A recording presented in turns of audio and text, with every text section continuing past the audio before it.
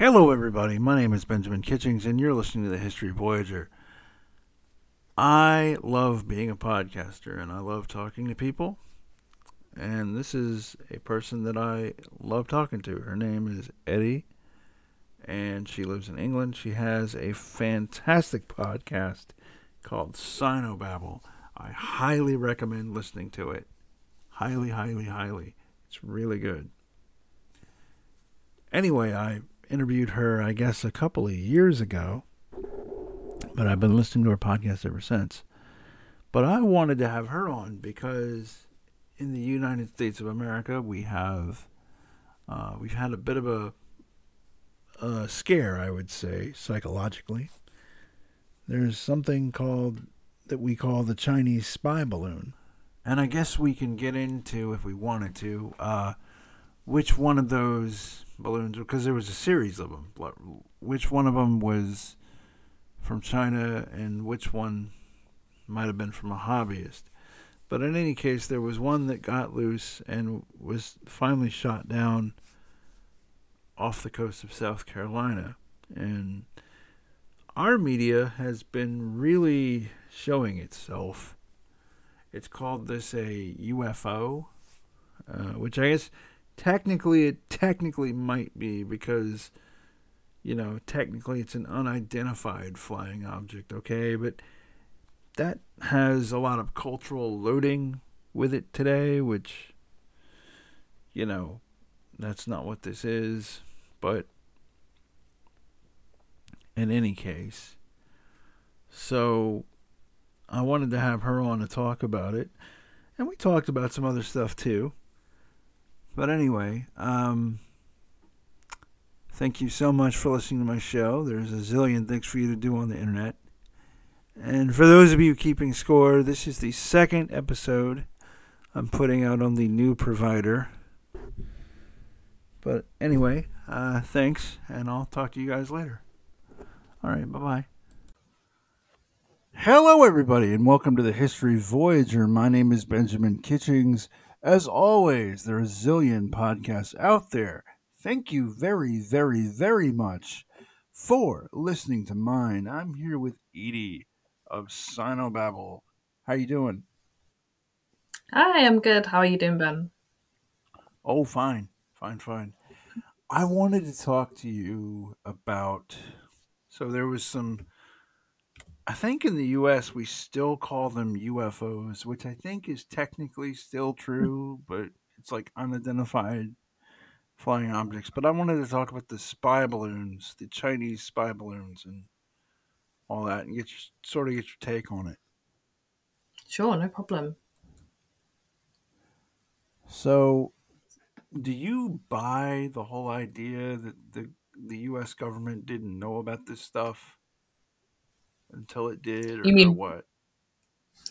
um, I think they were caught off guard from what I can sense from what's been released. I feel like they were kind of caught off guard by this specific balloon. Mm-hmm. But I don't think anyone should be under the illusion that the US intelligence services are not aware that China is actively spying on them and that vice versa, the Yeah. US is actively spying on China and monitoring China's movements in, both in China proper and Mm-hmm. just generally internationally. Yeah. I mean, I've gotten a lot more into. Okay, let me. Can I ask? Can I ask you to? Um, I want you to contrast something for me. Okay. So I've gotten a lot more into Google Ads than we last talked. Mhm, Okay. mhm. And I can see in the back of my Google Ads, I can see the audience for these ads, and I can see like, well, this percentage or this old, and that percentage is that old, and this is there. A lot of them are older female. A lot of the people that encounter my ads are older females, are older women Mm. all over the planet. And but the more information that I have, it's kind of weird because like the less like I'm more concerned about Google spying on me than I am China. Right. Yeah. Do you see what I'm saying? Like, No, definitely, and So I think yeah, people have revealed, people like Edward Snowden have revealed that yes, the US is indeed spying on its own citizens, and that is probably something more concerning because, of course, your own government has better access to your data than any foreign government does. right. So should the average Westerner be concerned that China is spying on them? That's the first question. I mean, it depends on what you mean by spying and also kind Okay. of what you mean by concerned. So if you're an average person sort of going about your daily life, you you don't really care about China, you don't know anything about China, you're not planning on traveling there or interacting with China at all. It doesn't matter on a personal level what access China Okay. has to you and to your information. However, if you're someone who is concerned about things like national security or international Mm, relations, you might care more that China might be mm, spying on you. However, there's probably not that much you can do to mitigate it. Um, Besides telling your mm, friends, children, family members to not download TikTok or something like that. But realistically, the methods that governments use to spy on their own and foreign citizens are very sophisticated. They're sort of beyond our own yeah. understanding, unless you're using a VPN on all of your devices, opting out of all cookies, and making sure that any device you use or any service that you use is not Yeah. coming directly from China. There's not really any way for you to properly measure how China is spying on you and how to Yeah. sort of prevent that. Okay. So even like okay, so I don't have any I don't think I have any Chinese devices in the house. But so even with that, China's still spying on me, huh?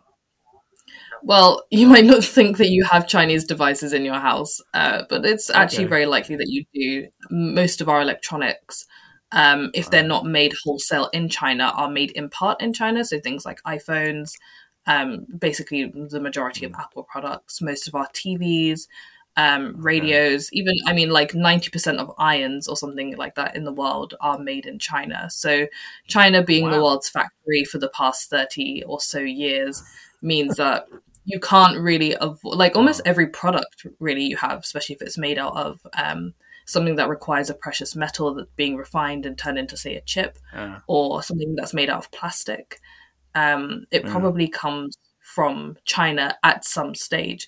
That doesn't mean that China's obviously putting microphones or cameras into every device, or tracking devices into every sort of, you know, plushy toy that you give your child or anything like that. But we Mm, are deeply interconnected. All of our economies are deeply interconnected with China's. And so that also kind of adds a layer of complexity to the issue of wanting to pull away from China, or just generally being suspicious to the point of antagonistic with them. yeah. I think I forgot to introduce you. Would you mind introducing yourself to as far as why I chose you to talk to Oh, sure. about this? So yes, as you said at the beginning, my name is Eddie, and I have a PhD in Chinese and history, which I got from City University of Hong Kong. I've been studying China now over 10 years, and I maintain my Mm, own podcast, which was about Chinese history. It's now about contemporary China and sort of the issues that we're talking about today. And it has a companion newsletter. The both of them are called yeah. Sinobabble. So Which I Sino. subscribe to. Uh, I Yeah, I subscribe to it, and I listen to thank your you. podcast. I like it. Um, so I just wanted to put that out there, just right off that you're just not somebody off the road. you know. Well, Um, yeah, not so yeah, off the road, I guess. Yeah. yeah, yeah. so let me ask you a question. How concerned are you? Like, what concerns you more, the Google spying on people, uh, the kind of the corporate spying, or kind of like the, I guess you're British, so British people, British government spying on you, or Chinese government spying? Like, what would concern you, Eddie, more? From a personal perspective, I would say the sort of corporate level. So things like Google, Facebook, these large tech companies that have the ability to use and manipulate your data to sell it on to third parties without your knowledge. And Okay. a lot of their CEOs, we see people like Bill Gates have immense influence over, international governments, just Okay. general policy directions. Money equals power. So I think on a personal level, definitely companies having access to my information, using it to manipulate not just me, but also my own government is it's more of a imminent daily sort of threat than, say, China. I think when it comes to China, we shouldn't be Yeah. so worried about how much information they have about us, because I don't think China understands the average Western person as well as people might think. I think we construct China Oh. as this very sophisticated, um, you know, enemy Yeah. that's like doing everything it can to like analyze us, and like kind of like, if an alien were hovering outside of our solar system, sort of watching everything that we did on a monitor. Yeah. But I think the extent to which China's government and even the average Chinese person understands the average Western person is about as well as the opposite. So about as well as the average American or British person would understand the average Chinese person. Yeah. Well, you lived in China for a while, so why don't you talk about that? Like, did you see the Chinese surveillance state on a maybe not a daily basis, or did you see it on a daily basis? The Chinese surveillance Um, state. when I lived in on mainland China, you see it, but it's I don't know. People treat it as something kind of extraneous to their life, so it's just something that's kind of there.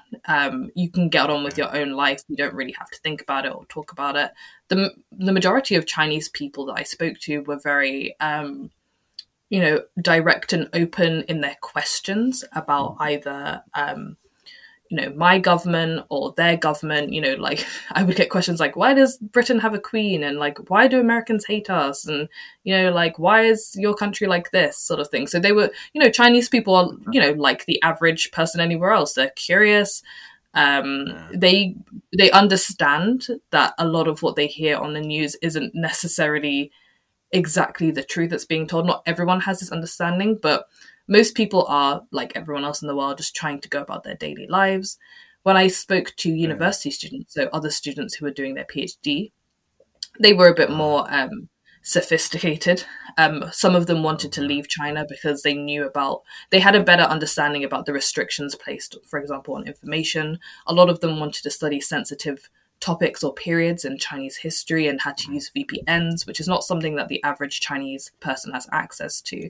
So they were a lot more Yeah. savvy, say, about how their freedoms were being restricted by the government and how that might impede their daily lives. I had Yeah. one friend who was he was homosexual, so he knew that Mm. in China it's not illegal to be homosexual, but it's not totally accepted in society. So he might want to move Okay. somewhere where he can just, move about more openly and act more Mm. freely and not really have to kind of act differently to how he actually feels. So Mm. it's kind of this it's similar to I guess you would say, like, people who are a bit more switched on in Western countries Mm. have a lot more critiques, and have a lot more understanding about how Yeah. their government is, maybe moving against them or limiting them, or that sort of thing. Well, let But me. in Hong Kong, Yeah. when I was in oh sorry Well, no. Tell me about your Hong Kong, and then I have a, a question. yeah, Which sure. So tell me about Hong Kong first, and then I have a question. yeah, so when I was in Hong Kong during the protests Mm. in Mm. 2019, that was my last year of my PhD. So I saw the protests unfold in real time in person. Some of them were happening outside of my building. So we actually got tear gassed one night in our building, which was a shame. Um, Mm. but that was the Chinese state, the CCP, in action, bringing people who they saw as dissidents, who they saw as rebels, to heel. And that was a lot more that was a Yeah. much better example because in mainland China, obviously the surveillance state is integrated into society. You know, you see signs Mm. around saying, Mm. you know, don't spit on the street and don't, you know, don't cross the road when there's not a green sign. And you're kind of like, Yeah. well, what will happen if I do that? And the Yeah. answer is that there's a camera that can take your biodata and kind of fine you. Or, you know, if you're part of a social credit system in your area, then you might have points deducted for whatever reason. But in Hong Kong, it was, you know, the mainland was separate until it wasn't, and then when it came with a very heavy hand. Um, so yeah, it Uh-huh. depends, I suppose, on where you live it within China's um, sphere of influence. If you live in Xinjiang or Tibet, it's very different to if you live, say, in Shanghai or Beijing. Uh-huh. So, like, in mainland China, it's much more integrated, the surveillance. Yeah, right. It was when you were there. It's not probably Yeah. now, but it was when you were there. In what way was it more integrated? Well, it's kind of like people were aware that Okay. you weren't allowed to do sort of things, and sort of things like antisocial behavior was a lot less common because it's a lot more highly Uh, punishable.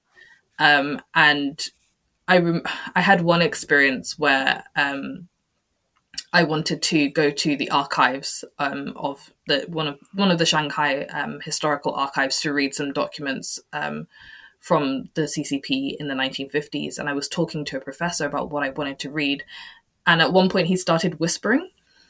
And to be clear, what I was researching was it was about art and yeah. artists. So I was literally looking Oh yeah. for like a the records of a meeting between artists about how they were going to like approach art and how they were going to integrate some sort of Russian influences into their new artwork in the future. And he was Yeah. whispering about you know, the things I was talking about as if it could be very sensitive and, you know, someone might be listening. And, you know, you can't, like, Yeah. people were kind of aware that at any time someone might be listening or what they're saying might not be okay. And, Right. you know, in China, Yeah. they have social media groups, um, things like Huh. WeChat, and within, you know, these groups, they can be really small, you know, just like families and friends texting each other, or they can be huge, like thousands Okay. of people, like all the parents of a school, for example, or like all the people who are part of like your local swimming club or something like that. And each of these Right. groups will have, these big groups will tend to have a sort of unofficial or official monitor who's monitoring all the activity in the group for sensitive content, things that need to Yeah. be censored, things that might need to be flagged to officials, things that might actually be enforceable by the police. So in people's daily interactions with each other, they are aware of the surveillance state. I know people who will have friends come over, and if they want to start talking about something sensitive, they'll turn off the Wi-Fi Yeah. just in case. Right. Yeah. Um.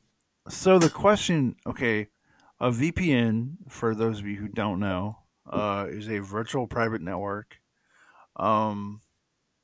I don't know what they use it for in Britain. In England, I mean in the U.S., uh, people mainly use it to watch out of network sport or out of market sports teams, things or Mm. in market sports teams in your market. Like until very recently, I can't watch my local baseball team on my internet in my city, right?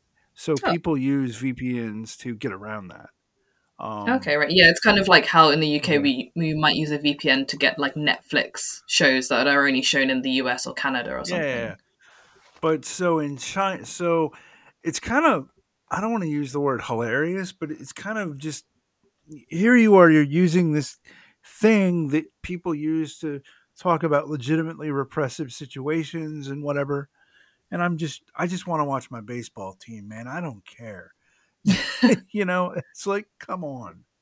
Yeah, But and like, but people in China also use it for those sorts of things. I had a yeah, friend who used to use it because he wanted to watch BBC4 documentaries. You know, things like David Attenborough yeah, and things right, like right. that.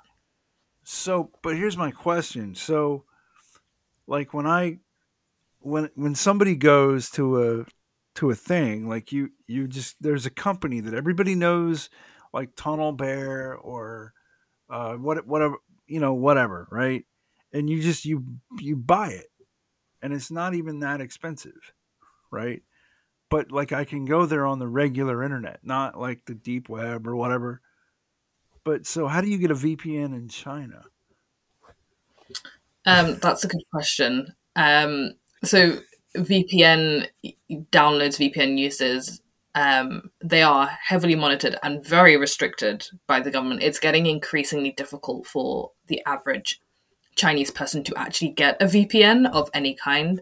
Okay. Essentially, they are kind of like you would have to download it from a site, not the App Store, right? So you wouldn't get one from like Apple App Store or like the Right, right. official um, Yeah. Chinese app stores. You would probably have to get it either from a friend sending it to you, or from a website if you know one. So basically, you have to be pretty savvy with the internet to get like it's not something that just an average everyday Chinese person might Right. have. Maybe they'd have one if they knew that there was a show, or like if you're really into like American basketball, you might have like figured out a way to find a VPN so you can watch it. But the average Chinese person probably doesn't have one. It's Yeah. illegal to have one as well. But more sophisticated. I When I say sophisticated, I just mean like university educated. I don't necessarily want to Right. denigrate the average Chinese person, but people who use the internet more, maybe for research purposes, or they've traveled abroad, they have foreign friends, they might have gone to university abroad, especially because, like, for example, WhatsApp, which is the main mode of communication in, Yeah. say, Britain, for example. I don't know how often it's used in the US, but that's like your daily messaging platform.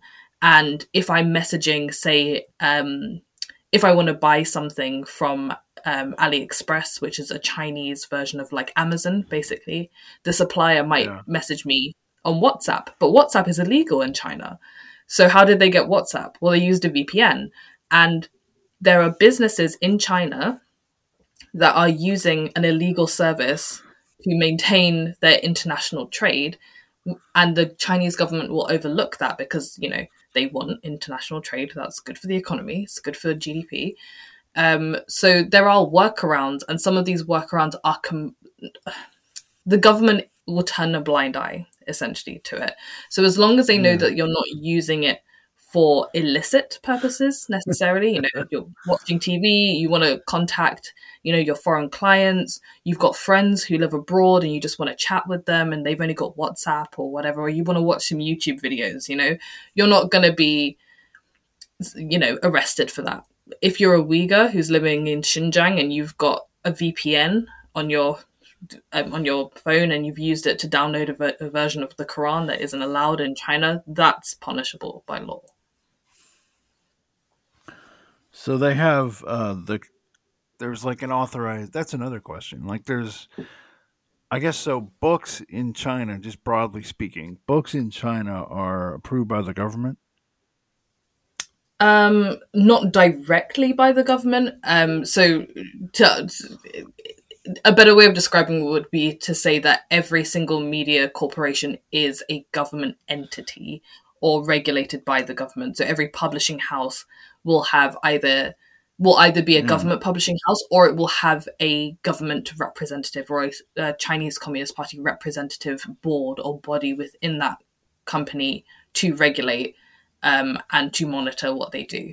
So, like all the TV stations, all the radio stations, etc., even if they're Yeah. privately owned, are monitored and regulated by the government. I think is a good way to understand it. Yeah. I mean, whereas in this country, I mean, we have some regulation, but it's mainly to do with corporate stuff. Like I Hmm. was amazed to find out that so we had there was a chemical spill in Ohio Hmm. recently. Yeah, yeah. Um I was floored to discover, floored, I tell you, that the local news in Ohio basically is not covering it, right? Right. Okay. And That's interesting. no, it's totally fascinating. But the thing I thought was just the scariest part was the way I found out about it. I don't live in Ohio, by the way. The way I found out about it, some of the stuff was over TikTok, right? Because there's a video I saw on TikTok of like somebody throwing pebbles into the river, into the Hmm. creek, and you Hmm. watch the chemicals bubble up and do crazy things, and you're like, okay, wow. But so the news in Ohio isn't doing that, and but so that's not the government. That's probably private business Yeah. or something, Yeah. which is just as bad at the end of the day. Um, Well, it's interesting that so they can exert that influence over your media. well, I mean, so here's the, I mean, like the media in this country is owned by a few corporations. At the end of the day, it's owned by the same corporations, right? Mm. So, and oftentimes, like we'll see stories. Like I don't watch TV news anymore, okay? Because you'll get a sense after watching the news of like what is really going on because this is not what's happening. Like whatever Yeah. is happening is not that Yeah. kind of thing. Um. So, but yeah. Um. So, what's your take on TikTok, Eddie? While we're on the topic.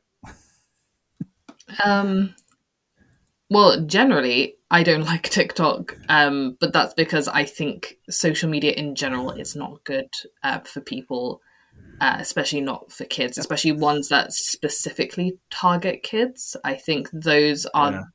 very insidious. Like it's one thing for adults to consent and willingly, give up information or time or attention or whatever it is.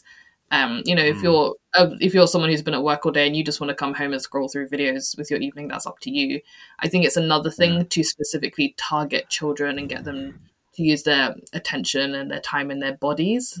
Um, Yeah. and their minds and devote them to these apps. I think that's particularly insidious. Um, Mm, on the question of whether or not it's Chinese spyware, almost definitely. I don't think like mm, China's data collection in its own country is large.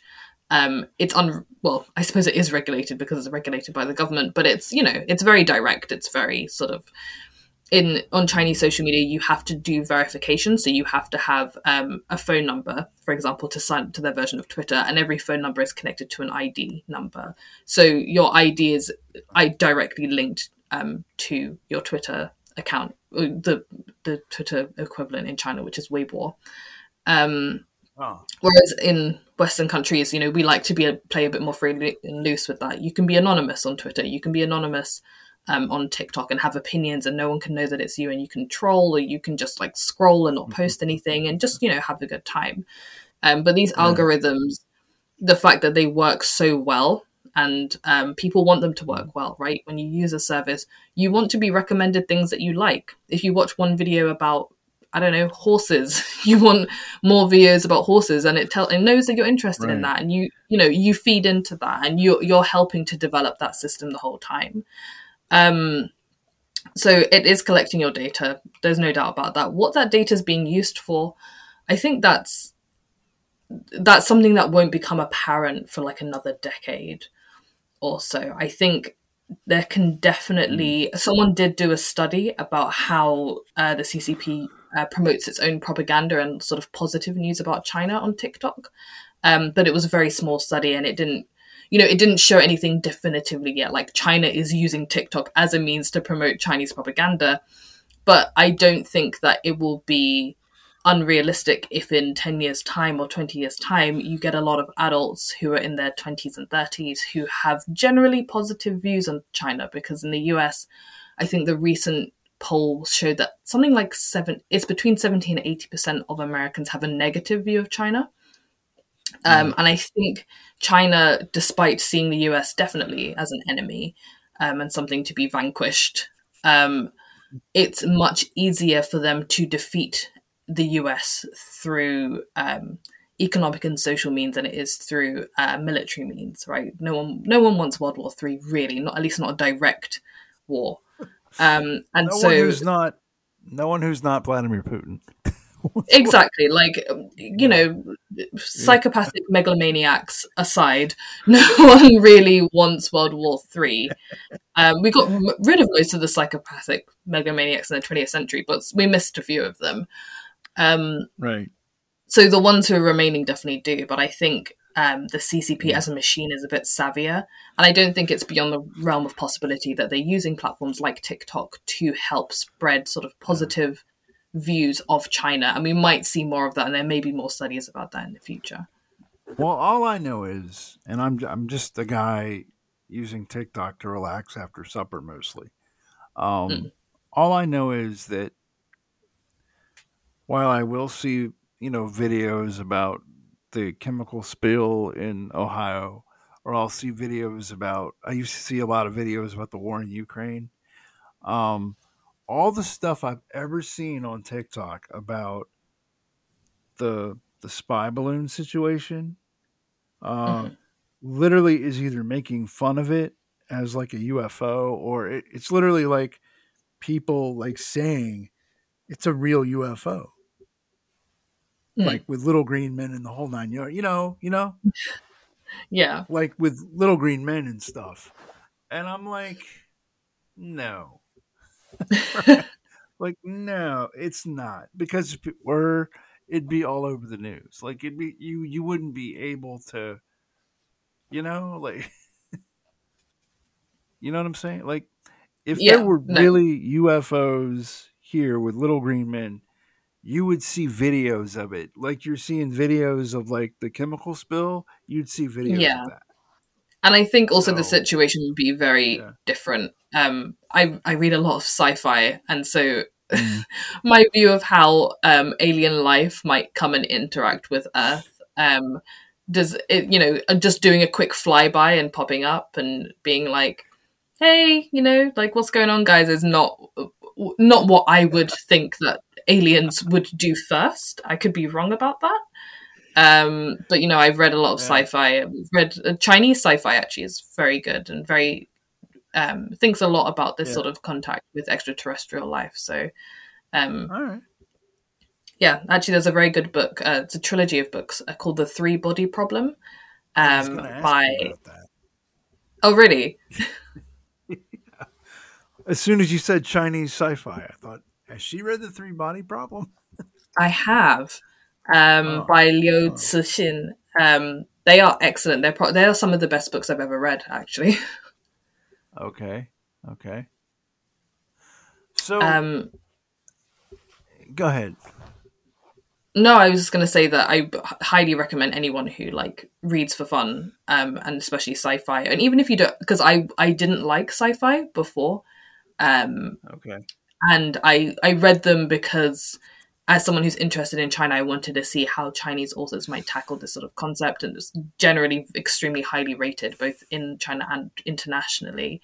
And to have a book Huh. that's purely Chinese, that's not about how awful the CCP is, translated into English is actually quite a big thing. Like that doesn't happen every day. Um, and yeah, these books are just generally excellent. So, like, what's it about? I mean, just briefly, what's it about? The Three Body Problem. Ooh, so without giving anything away that's too big plot wise, I mean, people already know it's about aliens, but essentially, Earth comes into contact with extraterrestrial life, another intelligent species that lives Uh huh. in a different solar system that is. Oh, is it the same? They might live in the same solar system. No, different solar system, same galaxy, I believe it is. But Okay. they live in a more hostile environment, and basically it's about how some people on Earth want them to come to Earth and sort of like live out here, and how other people are a bit more suspicious of their motives. And it's about how, and it's really interesting because it's explored through individuals and how individual actors have play basically like momentous, civilization changing roles in negotiating with or dealing with the existential threat posed by these aliens who are making their way down to Earth. And it's a very good exploration of human naivety, how humans can be very self-centered or myopic. When you've got an Yeah. existential threat happening, we're still concerned with sort of like day-to-day human problems, and that's kind of what makes us human as well. How our emotions Yeah. make us unique, and yeah, just how this idea of a rosy, like, oh, that, as you say, the little green men coming down to Earth, is actually a very naive way to conceptualize how other intelligent species in the universe might operate. Huh. Okay. Yeah, So so that's without giving away the plot points. right, but you in general you liked it and all Yeah, like I that. thought they were excellent. People critique the fact Yeah. that the characters can be a bit flat and a bit logical and mechanical, but I think the characters are definitely vehicles Yeah. for the story as opposed to the story being about the characters. Yeah. Let me ask you a question. What do you see the relationship with China and kind of the West going forward? Ooh, what do you mean by the I know. West? Well, I guess like China and say the United States, Canada, Britain, all as one block or separately. First of all, is it all one block or is it separate? Yeah, I think that's definitely something that people need to think about, Yeah. possibly more, especially leaders in these countries, how much they want their own international relations to be tied up with each other's, and how much being an ally is a benefit or a drawback in certain situations. Okay. Um, Also, there's different levels of relations as well. It's the problem with the China. Let's take the big two, right? So like China US relations, because Okay. they temper everything else, right? If the US Yeah. is in a good mood with China, that kind of gives everyone else permission to be a bit more open and you know uh, loose with their relationship with China. Whereas when the US and China are openly bickering, kind of, all the kids in the room are kind of like, oh God, mommy and daddy are fighting again. So, like, whose side do we take, and, how do we deal with Yeah. this? And then there's all these different Yeah. problems, like China makes so much stuff, or China funds so much stuff. China has these missions set up here. China provides, 30% of the world's tomatoes, or, things like that. So the economic Yeah. ties obviously temper the political ties. I think at the moment, the US is most concentrated on the political ties. Maybe it should be, maybe it shouldn't Yeah. be. It's One should always be wary of people who do not have your best interests at heart. China does not have the US's best interests at heart at all. China, openly ridicules and mocks the US on a daily basis, both in its press, even in its school curricula. I remember I read a Yeah. politics paper, sort of like trying to think, for an exam like a 14-year-old would take if they were studying politics at school. And it was talking Yeah. about the differences between the political system in the US and the one in China. And, it said about the US, um, the US political system is fundamentally broken and useless because they have a two-party system. The two parties can never agree on anything. This is detrimental to the development of the American people. Their government is constantly stalling. The country is stagnating. And because they're always bickering, they can't solve any real problems. They're not growing. The whole country is decaying, and eventually that political system will fail. And this is why Chinese authoritarianism, they don't use that word, but that's basically what they mean, is superior, because a one-party state means that decisions can be taken unilaterally and progress can be made, with the people unified under one banner. So the Huh. US in China is not only used as like, the enemy through which we can rile patriotism. It's also a foil to show that China is the superior system, because China has, 5% GDP growth, whereas America has, school shootings. This is the kind of, dialectic that they use. Well, I mean, we have phenomenal GDP growth too, but we also have school shootings. Yeah. So, you know, yep. Um, Yeah, I this is mean, how China frames it for their own yeah, propagandistic purposes, right? right. But yeah, propaganda. That's how propaganda works. Okay, I have been dying to ask you this question for I don't know 2 years now. I don't even remember. Um, but I know I encountered this problem or the situation after we talked. Hmm. All right, late one evening. So I don't know if you're a regular listener or not. But I love to talk to I love to do my anonymous teacher podcast where I talk to teachers anonymously Hmm. about their problems. Hmm. I had a young man come on my he wanted to come on my show. He was a teacher, or he represented himself to be a teacher. And so we set up a video chat just so we could, hi, how you doing? What do you want to talk, blah blah blah. So we weren't even doing a podcast yet. Um he spoke with perfect American English. Like it was Hmm. too perfect. Like it was way too perfect.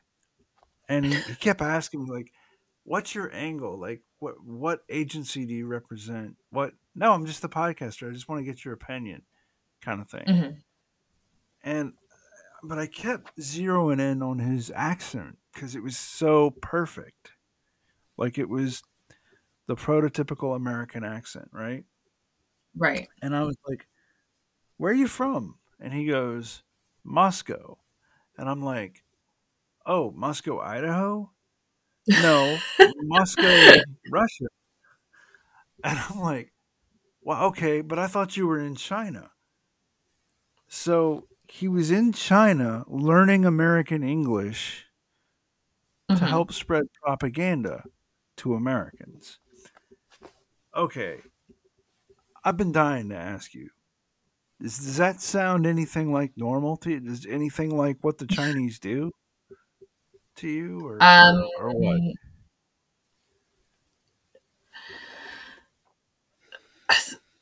yes. I mean, that doesn't like that's not like the most far-fetched thing that I have heard or will Okay. hear about China doing abroad. Like there are so many like innocuous day-to-day examples, as well as like large-scale government level operations conducted by China, Can either you give me directed by the party, or just like on the willingness of like certain corporations or individuals or whatever it mm, is. Um, can you give me some so yeah, that examples? sounds totally plausible. Sorry. Can you give me some examples? Sure. So if we're talking like government level, you've got the example of Australia. So I think I'm gonna get the year wrong.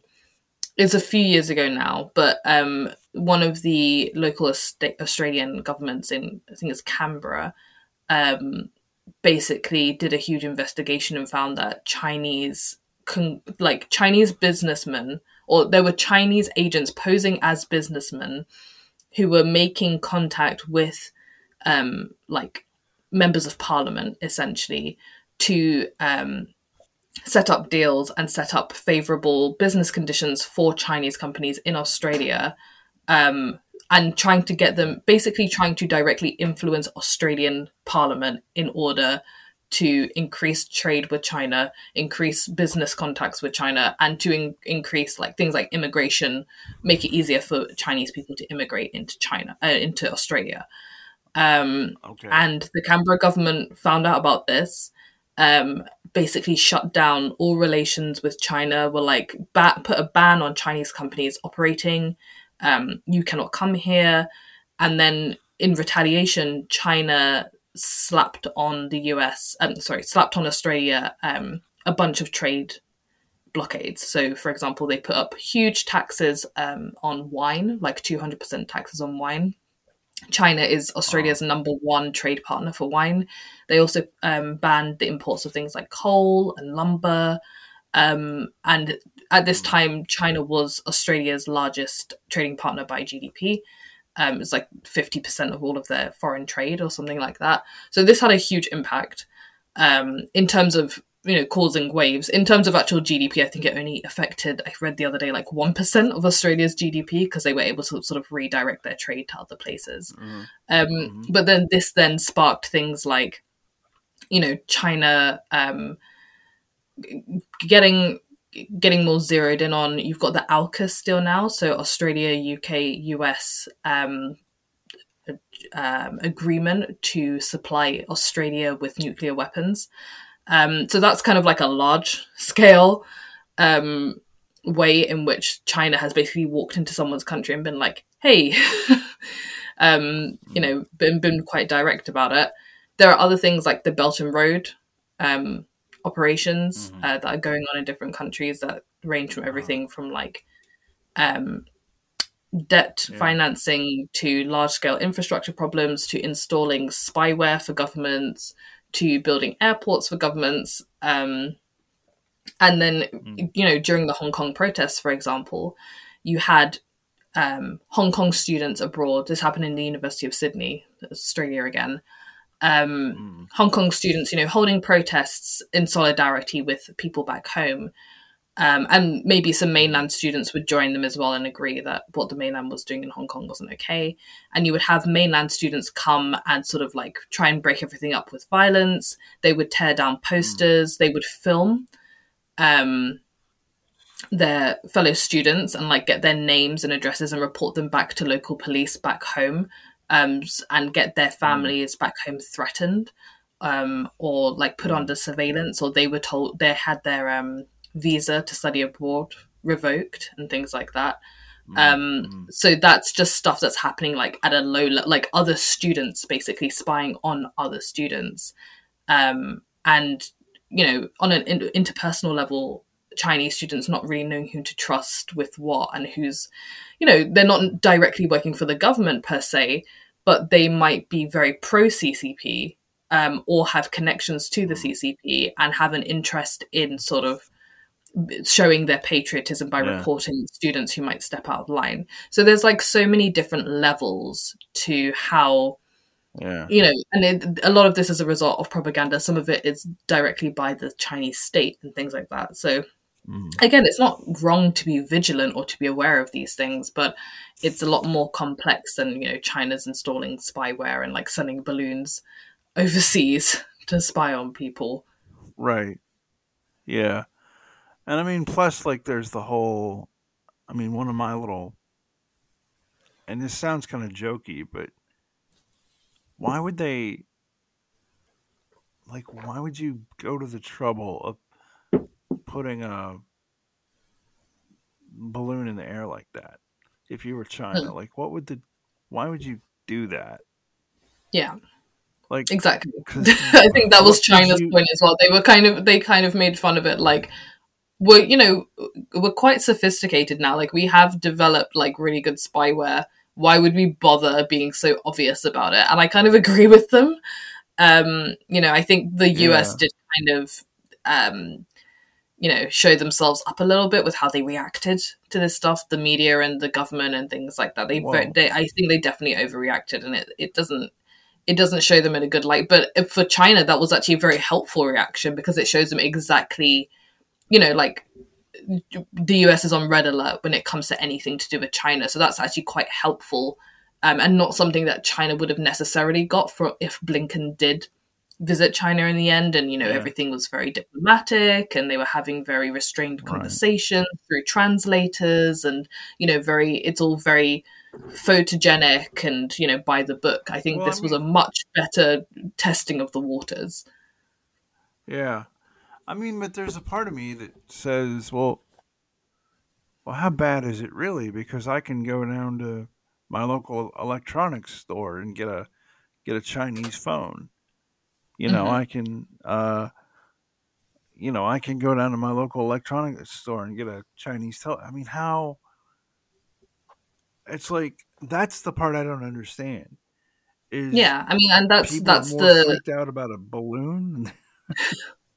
You yeah, know, I mean, like and that's yeah. like it's the problem of the internet connectivity, right? Because ironically, Mm, though they are very different systems, China and the US kind of have the same kind of ideal when it comes to the economy, which is like growth at all costs, right? Line must go up, yes. GDP must go up, and like you Yeah. see this in the US, especially with private firms being safeguarded, even when they do things like lay off 5% of their workers or 11,000 people in one go, also that the line continues to go up, right? And people continue to make profits, and things seem to be good on paper, even when people are actually struggling or losing their livelihoods or whatever it is. Mm, So I think mm, when it comes, if China is instrumental in that in any way, which they most definitely are, because you see in the 80s and 90s,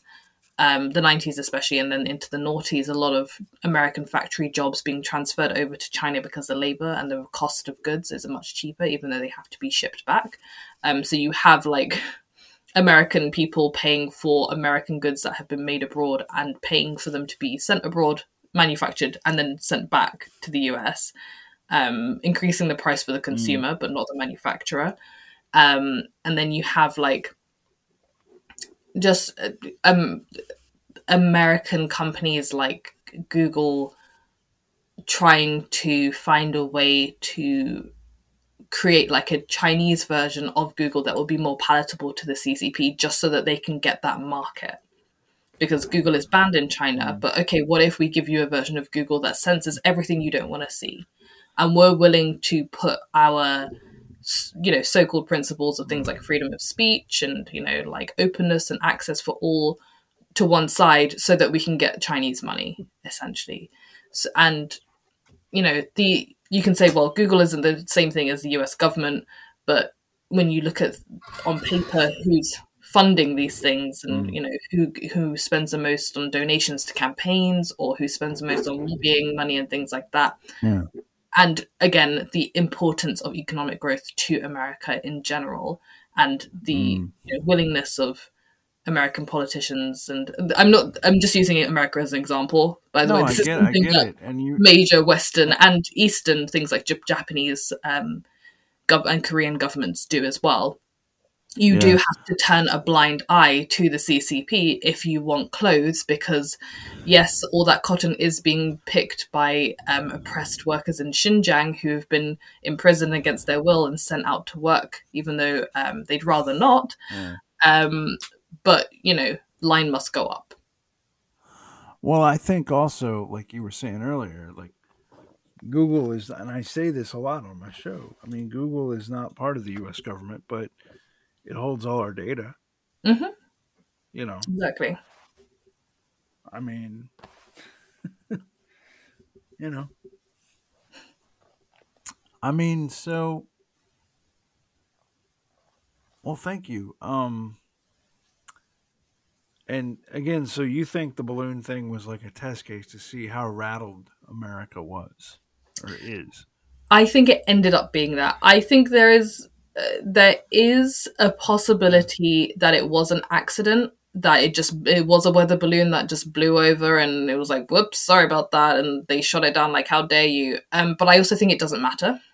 Um, it doesn't matter if it was deliberate or not. It doesn't matter if China sent it on purpose. It doesn't matter if it was an accident. It just doesn't matter, because it's Yeah. happened now, and we've all seen how we've Yes. seen the consequences of that, and you can multiply that by 1,000 and imagine how that would play out if there was a large scale Right. incursion by China, or if China, for example, decided to step into Taiwan or anything like that. Like, this was it ended up being a good test case, and a good litmus test of where Yeah. China-US relations stand at the moment.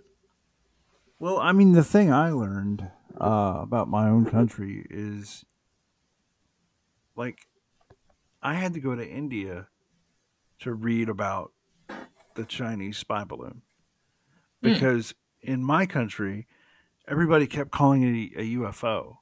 Like, at least right up until we talked, okay? Right in the days before but the days before I saw your tweet, I was like, "Oh, Eddie, cool. Let me talk to her about this." Right.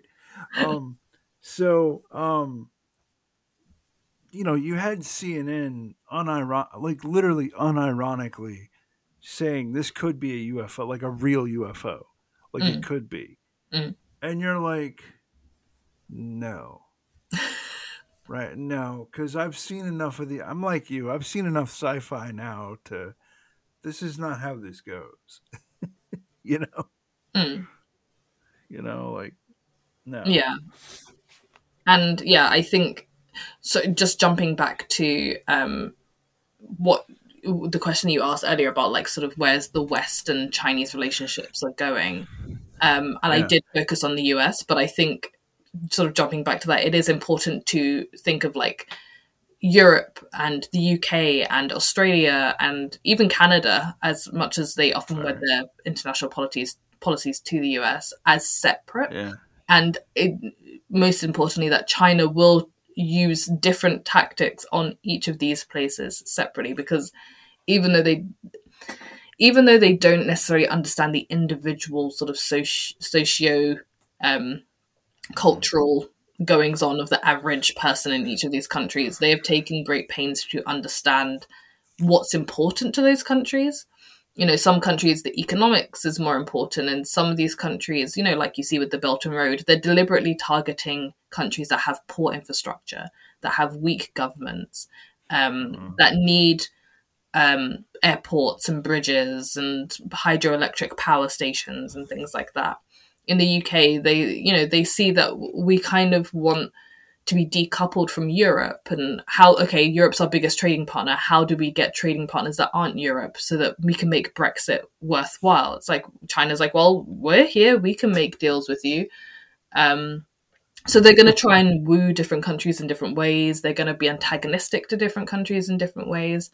So yeah, it is Yeah. important to see the West as separated, because that's exactly what China's going to do. They're going to try and separate them and divide and conquer in that way.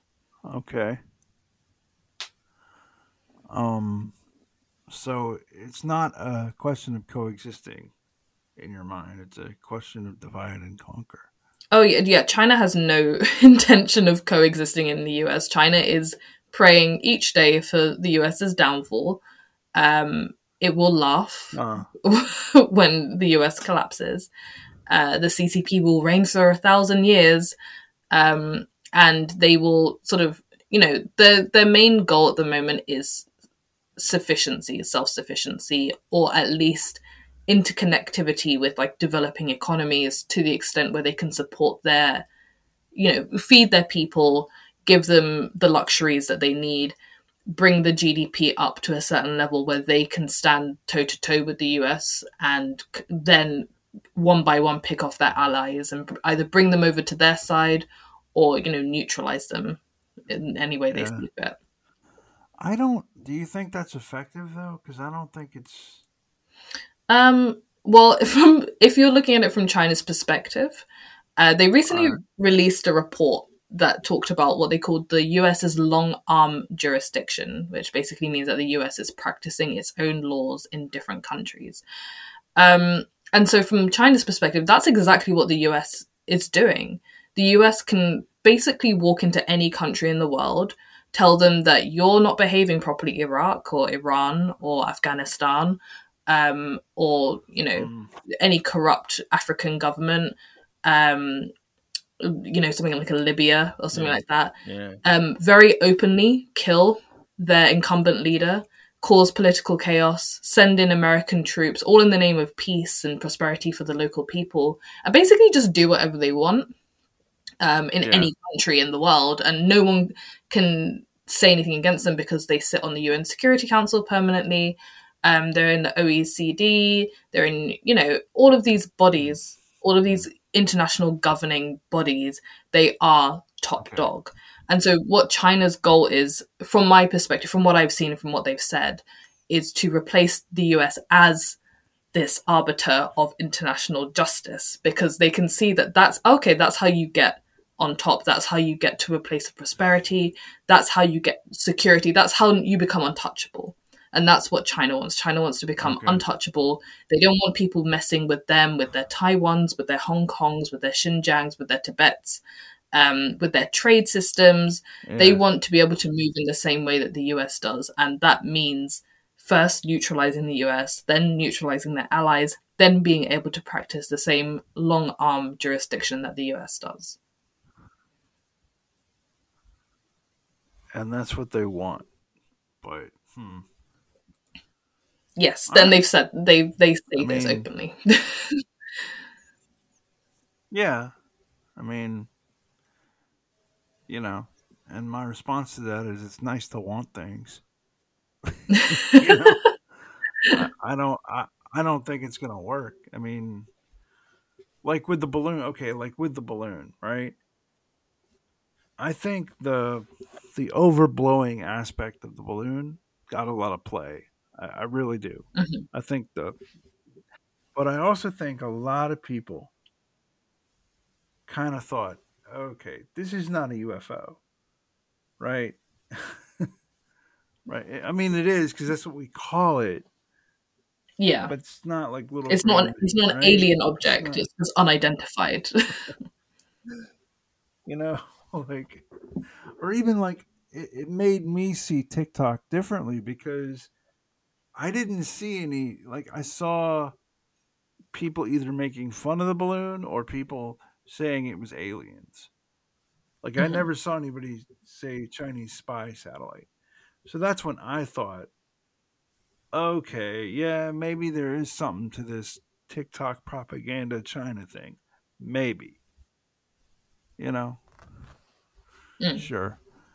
But I don't know. Well, do you have anything to tell my audience before we wrap it up here?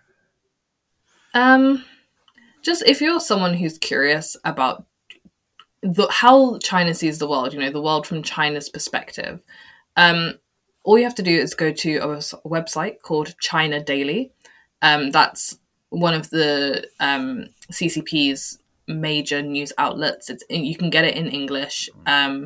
And if you don't want to read anything, you can just go to the cartoon section, and that's like a fairly good indicator of how Hmm. China views its relations with different countries, how it sees its own, whilst doing a lot of cartoons about the US. Um, so yeah, don't just take my word for it. Like this stuff, the things that I'm saying about China and how China thinks and how China's acting, these are things that they say openly themselves. And so when you read something about China in Western media, take it with a grain of salt. Go and see what China's saying about it.